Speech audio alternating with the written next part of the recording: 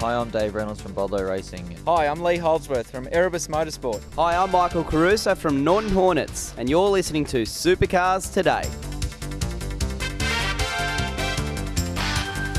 It's V8 Supercar News with Craig Revell on Supercars Today. V8 Supercars' management structure is just about set.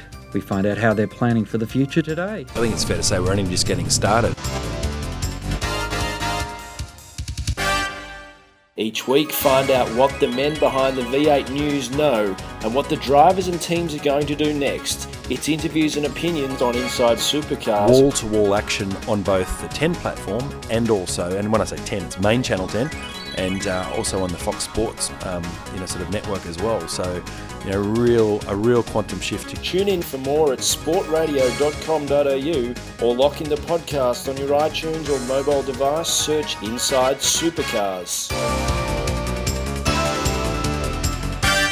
Hi, I'm Chaz Moster from Ford Pepsi Max Crew, and you're listening to Supercars Today. James Warburton took over the CEO role of V8 Supercars just over a year ago and has been working hard to try and change the structure of the organisation to ensure that they are getting the best bang for their buck and also returning the best value for money in any sporting category in Australia.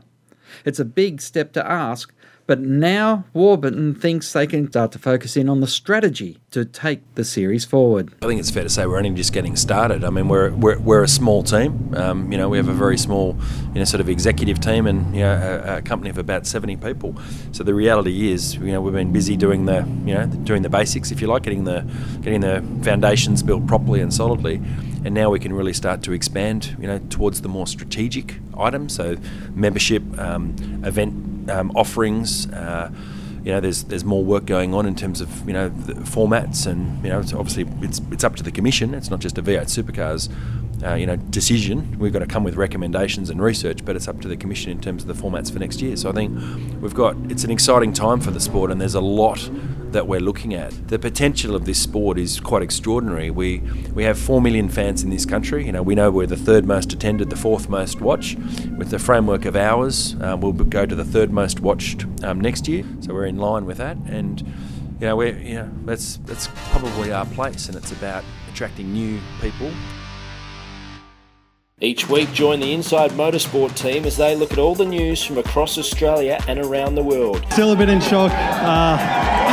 Thanks everyone. Dissecting the sport with interviews, news and opinion. Got to put money back into the sport at the lower levels to develop the kids and bring them up. You can't rely upon good luck. For Daniel Ricciardo's old man to have found a few mates that tip some money in and send him overseas. There actually needs to be a structure. Inside Motorsport broadcast on community radio and online at sportradio.com.au. Hi, I'm James Moffat from the Norton Hornets, and you're listening to Supercars Today. V8 Supercars has not always been in lockstep with the head of motorsport in this country, CAMS, but that's something that's been changing under Warburton's reign. Re-engaging with grassroots, I think we've lost the way in terms of grassroots, and from karting all the way through and pathways. Working hand in glove, we've probably got the best relationship we've ever had with CAMS and with CEO Eugene Rocker and his president, etc. So I think we're in for a really good time. I hope you've enjoyed this week of programs on Sport Radio. We'll be back on Monday with more Supercars Today. Tune in next time for more on Supercars Today, or lock in the podcast on your iTunes or mobile device. Search Supercars Today.